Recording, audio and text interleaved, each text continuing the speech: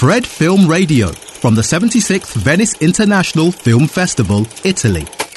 Pozdrav, moje ime je David Gaša, dolazim iz Osijeka, trenutno sam u Veneciji, ja sam hrvatski ambasador za nagradu Lux, također sam u žiriju 28 Times Cinema, čija je dužnost nagraditi jedan od 11 filmova u Giornate degli Autori selekciji.